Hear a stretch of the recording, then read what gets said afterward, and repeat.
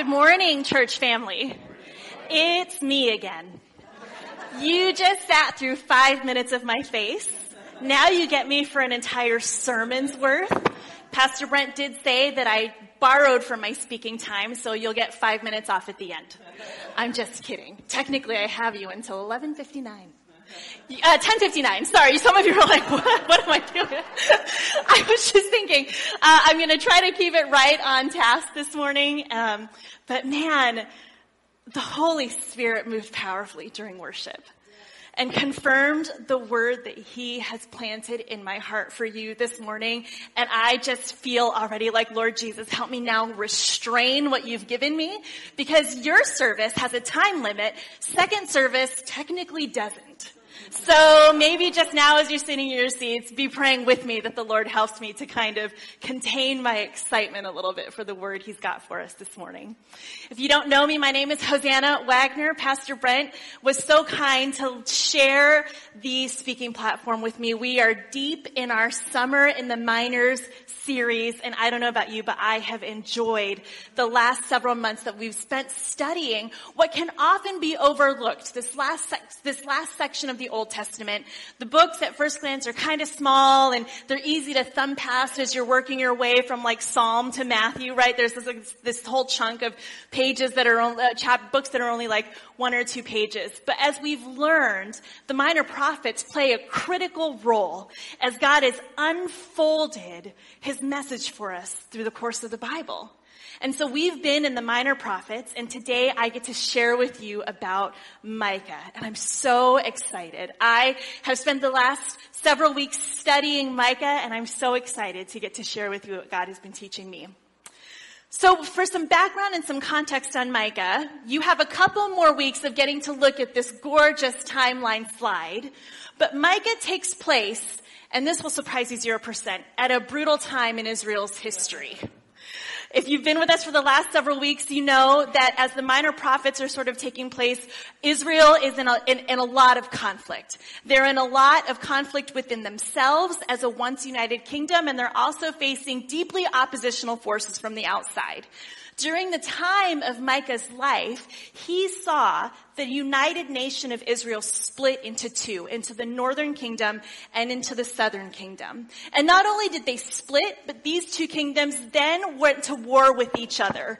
And the war was so great that the southern kingdom saw 120,000 deaths just on their side alone. It was literally an instance where brother fought against brother, family member against family member, and it was devastating for the once united nation of Israel. And as Americans, we kind of have a little bit of context for what that was like. At one point in our own country, we went to war with each other. And that was such a devastating time for what could have been a united nation. And so this is the context and the time frame in which Micah, the prophet of God, is stepping into. Not long after, the Assyrians, who were the chief brutal power, laid siege and totally conquered the northern kingdom. And they did this by laying siege over the capital city of Samaria for 3 years. Can you imagine being in a city for 3 years? If you like World War II history, you know about the extended siege of, is it Leningrad? Stalingrad? There was an extended siege over the city where they starved out a city and essentially made it so they had no choice but to surrender. The Assyrians surrounded the capital city of Samaria, and that was how they totally took over the northern kingdom. And once Assyria had the northern kingdom, they thought, we're good, we're going to go home. That's not what happened at all. They looked south to the southern kingdom of Judah and said, Judah, you're next. We're coming for you. The book of Micah might take place during the second half of the Old Testament, kind of in the back. But as we've learned by looking at this timeline, there's some crossover and layering. And so we can then turn to the book of 2 Chronicles to find the details of what happens during this time. And we're going to be in chapter 32 for a brief section of time. The Assyrian king then challenged the leaders of Judah and the people in that kingdom by saying, no other God of any nation or kingdom has ever been able to deliver his people from my hand or the hand of my fathers. How much less will your God be able to deliver you from my hand? His full frontal assault on the kingdom of Judah started out with threats and with promises that their God would not hear them. And it was so thorough that the leaders of the armies would even lobby these threats to the people of Judah in Hebrew, in their own language. He was making it very clear to them, you stand no chance. Nothing can be lost in translation. It wasn't going to be a situation where the people looked outside their city walls and thought, our neighbors are coming to say hello. No, in their own language, he was saying, you stand no chance. There is no hope for you here today. In response to this, King Hezekiah and the prophet Isaiah gave up entirely. No, they really didn't. In response to this extremely difficult circumstances, Hezekiah and Isaiah went face down before the Lord. They prayed and they interceded and they repented on Israel's behalf, on Judah's behalf. And they cried out to God for his mercy. God, will you move for us? We are up against insurmountable forces and odds. And without the move of God, we stand no chance in this situation. And in verse 21 it says, and the Lord sent an angel who destroyed the Assyrian army with all of its commanders and officers. And so Sennacherib, the king of Assyria, was forced to return home in disgrace to his own land. And when he entered the temple of his God, some of his sons met him there and killed him with a sword. God responded on behalf of his people so resoundingly that Sennacherib went home and was killed because he was so disgraced. And God's response was so immediate and so thorough, there was no mistaking what God had done on behalf of his people. In this challenging time, the people had two choices. They could have wept and accepted their defeat. They could have looked out at what was in front of them and said, we're done. We'll just surrender. Maybe you'll have mercy on us and take us off into exile and we'll be prisoners and concubines and you'll have conquested us. Maybe this is the way that we'll live. We'll just give up. Or they could have turned to God and petitioned for his mercy and held on to the hope that their God would respond. And just like the Israelites, when you are faced with an extremely difficult circumstance, you have the exact same choice to make. Have you ever been up against an impossible situation? I mean, just flattened you out, took your knees out from under you, nothing is left, to ashes and dust. Impossible. Sometimes impossible circumstances are brought on by just the sheer broken nature of the world. We live in a fallen world. Ever since sin was introduced into the Garden of Eden, that secured that the earth would just be a fallen, broken place. And there are things that happen that are outside of our control. Sometimes impossible circumstances are the result of things that we've done to ourselves. And for the Israelites, it was their rebellion against God, their refusal to stay committed to his ways, their refusal to stay the designated people of God who esteemed him, that gave way for the Assyrians to rise up against them. They made compromises. They adopted the gods and the pagan rituals and the practices of the neighboring kingdoms. Small compromises here became larger compromises there. And eventually, because of sin within their own kingdom, that gave way for the Assyrian army to come up against them. Our circumstances can be consequences. And it's really hard to look at a situation and acknowledge that you're in it because of a choice or a series of choices that you have made. It's really hard to hold the mirror up to ourselves. And sometimes you're the kingdom of Judah, and what's pressing in from the outside is because of what's going on inside. So what do we do with this? What do we do with this knowledge once we're willing to face up to it?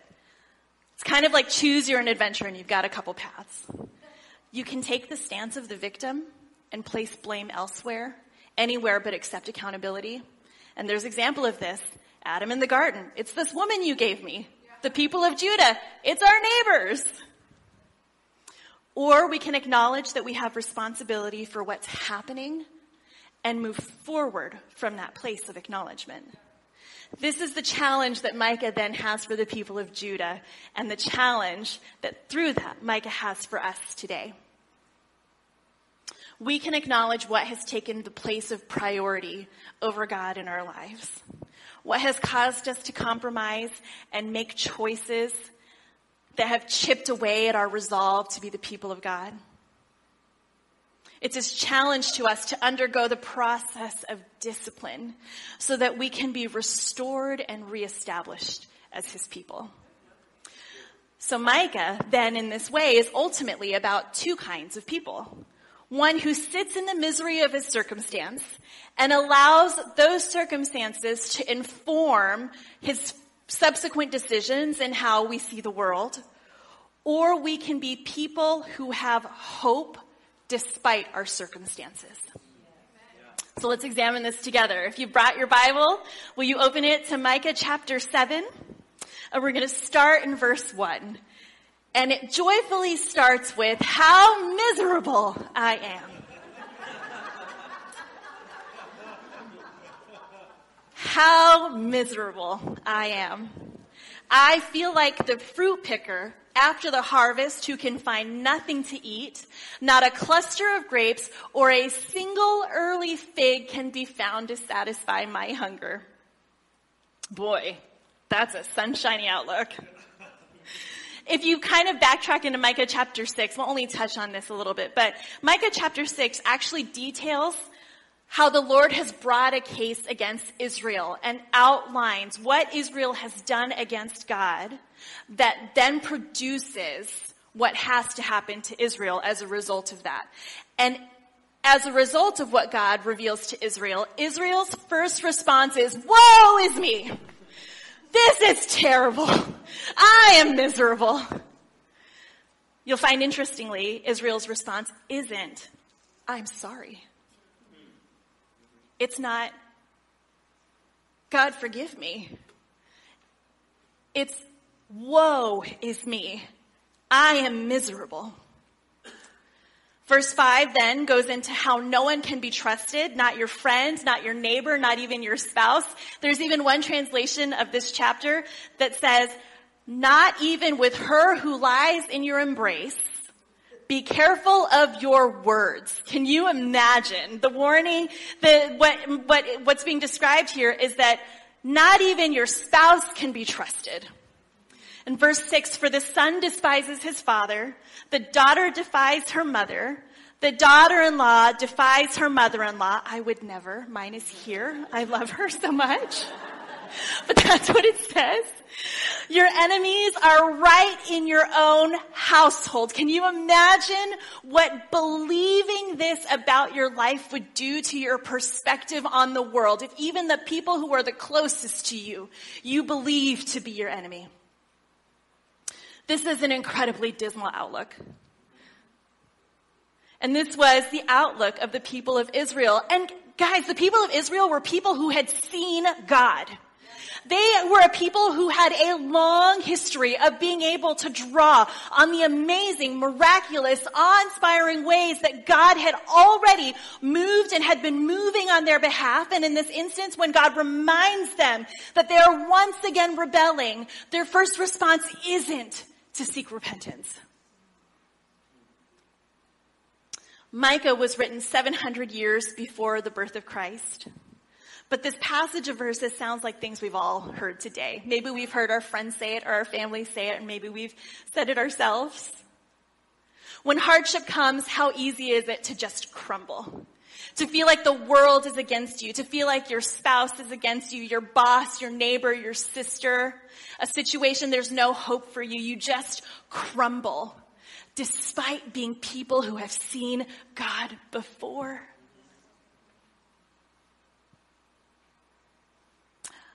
I don't always know what it'll take to fix the ugliness of the world, believe it or not. I don't have answers for everything. I do know that it's easy to see all the things and to just want to shrink and shy away and hold fast to just myself because it all feels wildly out of control. But that's not the right response. We may not be able to control what's happening out there, but we are in control of our response. We can choose where we direct our focus.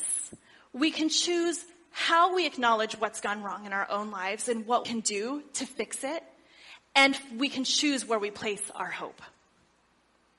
Here's where we find the contrast between the person of defeat in the first half of Micah chapter 7 and the person of expectation and hope in the second half of the chapter. Sharon, thank you for sharing your word on hope this morning. What a powerful confirmation of how God wants to remind you today that you are people of hope. 7 verse 6 says, but as for me, despite what everyone else is doing, despite what's happening outside these walls, but as for me, I watch with hope for the Lord. I wait for God, my Savior, and my God, he will hear me. A person of hope is confident.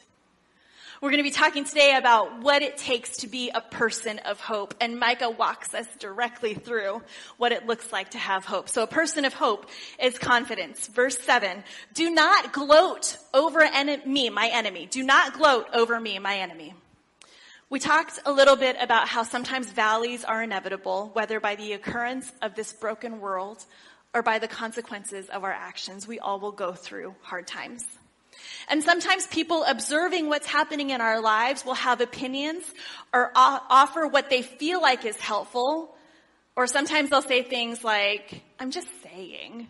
Oh, do you ever hear that? Sometimes they're like, well, you just try this. I'm just saying. Oh, that like peeves me because they're not just saying. They have an opinion about something that's happening in your life and they want to make sure that you know it. People of hope are able to look at their present circumstance and even in difficulty say, what is God doing through this? What is it that he wants me to learn? What do I need to do differently? Do not gloat over me. Do not gloat over me, Satan. Do not look at me and say that you've won and that I'm defeated and I'm hopeless. Micah wants us to be confident. Have the confidence to endure a circumstance or a consequence and disseminate it based on what you know to be true about who God is. And what God has said before and time and again, who you are to him. In this way, we can cast aside what's meant to be hurtful and move forward. The only way that criticism gets a foothold in your life is if you let it, is if you listen to it, is if you let that worm its way into your heart and overshadow the truth found in God's word. A hopeless person faces a difficult circumstances and lets that form their next steps, but a hopeful person filters a difficult circumstance through God's lens and allows the truth of God to direct their next steps. Philippians 4:7 says, and the peace of God, which surpasses all understanding, will guard your hearts and your minds in Christ Jesus. We can have confidence that God is a God of peace. And that turning to him provides us with protection. Next, a person of hope is expectant. Verse 8 says, though I sit in darkness, the Lord will be my light. Micah says, though I sit in darkness. That's present tense. That's something that's currently happening. He's currently facing the onslaught of the Assyrian army, telling him in Hebrew that they're going to destroy his kingdom. You might currently be in a situation presently, but we can also say, if we are expectant of the Lord, that the Lord will be our light. He will see you through it. I love it. The Lord will. In this situation, God hasn't necessarily done it yet. It hasn't happened yet. But Micah knows that the Lord will, and you too can know that the Lord will. If you're waiting on a breakthrough, the Lord is working it. If you're waiting on a healing, the Lord is a healer. If you're looking for restoration, the Lord is on it. He will, even though you're currently walking through it. We can expect that the Lord will move on your behalf with such total and complete doneness that the enemy can't stand a chance. It's an amazing promise that the Lord gives us. And Micah is so good to remind us of that. And he says in 4:16, tying together confidence with expectation, let us then with confidence draw near to God, so that we may receive mercy and find the grace to help us in our time of need. And in Isaiah 4:31, and Isaiah, remember, is a timeline counterpart of Micah. They're living in the same lifetime. Those who wait on the Lord will renew their strength. They will mount up on wings like eagles. They will run and not grow weary. They will walk and they will not faint. This is a future cast over your life. You will not sit in your misery. You will mount up. You will walk. You will run. The Lord will. People of hope have mighty expectations of the Lord. Thirdly, Micah tells us that a person of hope is accountable. And this is a hard one for lots of us to learn. I have a video, and I'm going to preface this with, I have permission to share this video. I asked several times. But will you watch with me as one of my children, when they were younger, learns a lesson in accountability? Why is Yaya mad at you? Because I was just being, because I was just being nice, and then he decided to be mad. Judah, what did you do? Why is Yaya mad at you? He was mad at the wing. What happened to the wing? It broke him. Wait, Judah, That's how did it break?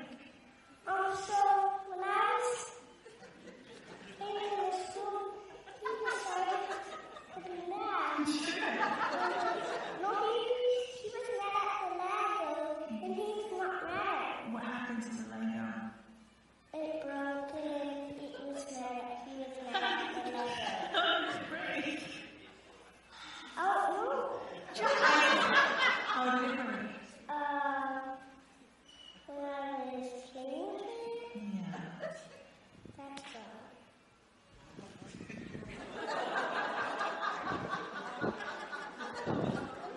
It is not in our nature to want to be accountable, is it? Nobody had to teach Judah how to dance around the truth in that situation. And I watch this and I think, I'm so glad that God is the model of what it is to be a patient father, because I'm sure you can think of many instances in your life where you've either had to lead a small person of your own through being accountable, or even harder situations when you faced having to be accountable. But Judah was good to let us use that. If you didn't quite catch, it's a little fuzzy, but he mysteriously, one of Gavin's Lego treasures broke and Judah was in the room. And Judah didn't know how it happened. So he kind of had to go step by step until he finally confessed and held his accountability for it. But going back to Micah verse 9, it says, because I have sinned against him.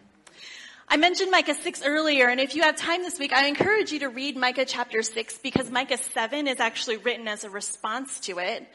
I mentioned that Micah 6 is the Lord's case against Israel, highlighting the sins and misdeeds of the people. And the first part of verse 9 is really powerful, because rather than make excuses or give reasons for rebelliousness or sin, Micah simply says, I have sinned against him. On behalf of Israel, we've done wrong. We compromised. We rebelled. We have sinned against you. It is incredibly difficult to examine yourself and have the humility to take accountability for our actions. It's much easier to deflect. Have you ever been in like an apology cycle where it kind of sounds a little bit like, well, I'm sorry about that, but I only did it because this happened. Well, I only said this because you said this. I only backtalked because of this. I only road raged because of this. Oh. We have reasons, right? We have reasons for why we do things. And Micah 7 is calling us to be accountable, to just say, I did wrong. And it doesn't matter what the circumstances around that were, because God dignifies us with free will. He gives us the ability to choose. And when we say the only reason why I did that is because this thing happened, we're not fully yet coming into being able to say, I just flat out was wrong. Because if we do that, then we have to accept the consequences of our actions. And nobody wants that. That sounds painful.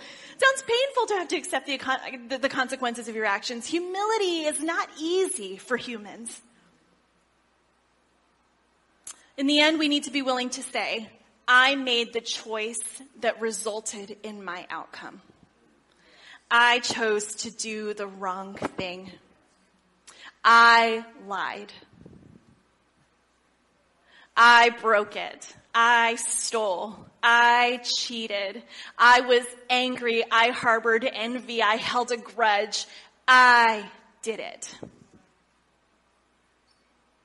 When we can realize that the reason why we acted was out of our free will, here's the beauty of what comes next. Because we have free will, we then also have the free will to fully accept the forgiveness of God. And that's not something that is programmed over us, and God isn't up there treating us like robots and we're being programmed. If we can fully accept that we, with our free will, chose to walk away from God, we now have the ability with our free will to choose to run towards God. And that's amazing. That is an amazing oppositional effect. We are fully free to receive His grace. Verse 9 continues, because I have sinned against him, I will bear the Lord's wrath until he pleads my case and upholds my cause. He will bring me out into the light and I will see his righteousness. A person of hope is assured by God's forgiveness. They know that they have the forgiveness of God. It's here that we see the prophetic nature of the book of Micah. Remember, Micah was written like 700 years before the birth of Jesus. And while Micah is speaking about the present circumstance of Israel, he is also casting forward and looking to the time when the promised Messiah will come. Jesus hasn't been born yet.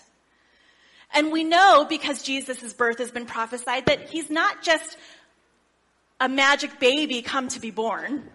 He is coming to be the Messiah, to be the Savior, to stand in our stead, to take the weight of our sin, to take on God's wrath. We don't have to bear the wrath of God because God sent Jesus to do it for us. Verse 9 is a direct call to admit that you are a sinner and to accept that what Jesus did for you on the cross was the punishment for that sin. And the cross is the method by which we have total forgiveness. That we've been made restored and have the grace of God fully covering our lives.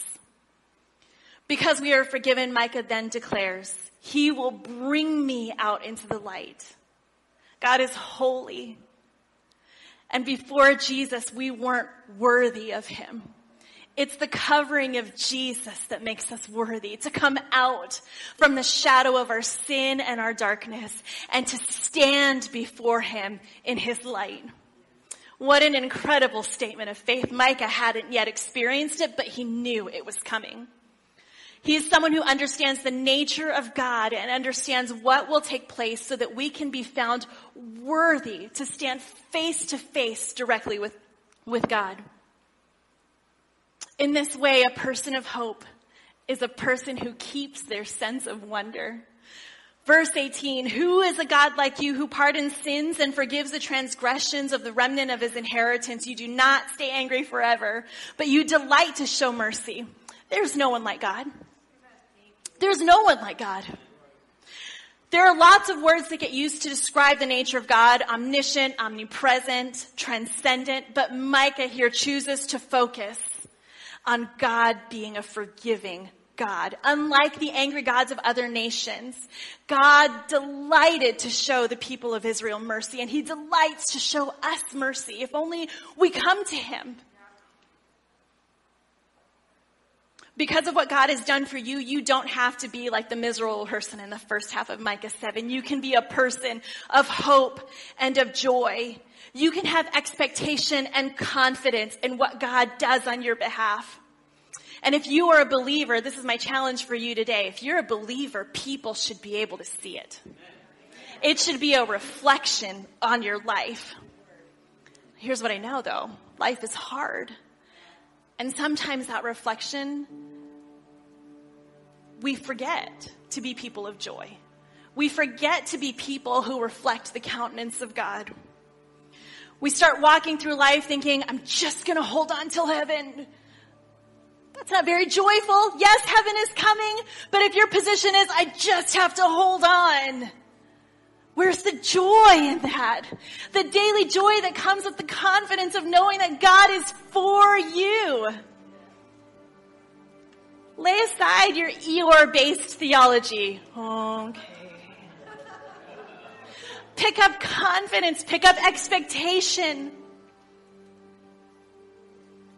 The world might still be broken and still in need of Jesus, but we can live through this life because we know that better is waiting, and we can have joy while we wait for it. Hopeful people are joyful people. By accepting what Jesus did for us on the cross and believing that he is our Savior, we have the gifts of the Holy Spirit, and one of those gifts, one of those evidences is what? It's joy. Joy despite your circumstance. Joy despite what's going on. It's a deep-seated free will commitment to cling to the promises of God because of what he has done for you, to stay in wonder of what he has saved you from, to be in wonder of what he will carry you through, because he will. Be people of joy, Micah says. Will you bow your heads with me this morning?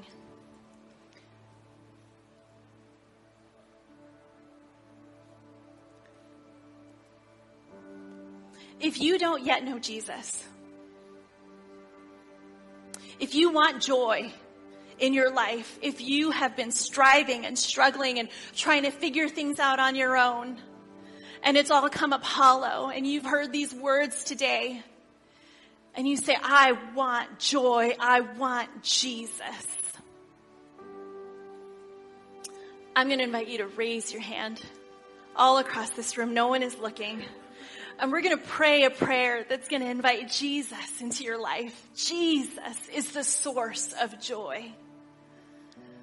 Jesus is the source of confidence and expectation and hope, and he is for you today.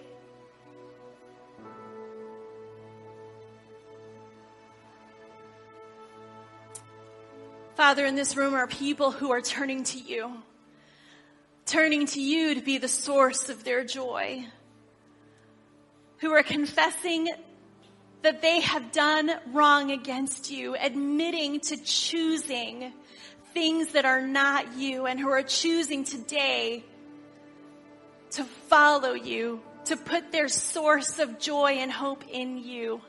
And we thank you, Lord, that you are a faithful God, that you are faithful to answer us when we call. We thank you that even now you are faithful to welcome people into your family. All together, repeat after me. Dear Jesus, I admit that I have done wrong. And I admit that I need you to be my Savior. Thank you for forgiving my sins. Thank you for assuring my hope for eternity. I trust you to be my source of joy. In Jesus' name, amen. For the rest of you, including those of you who have just accepted Jesus, this is my challenge for you this morning. If you are a follower of Jesus and you feel like your reflection of joy has dimmed, what do you need to release? You can't hold both. You can't hold on to the struggle in your commitment to stay angry or to stay disgruntled or to stay disappointed or to stay in your habits.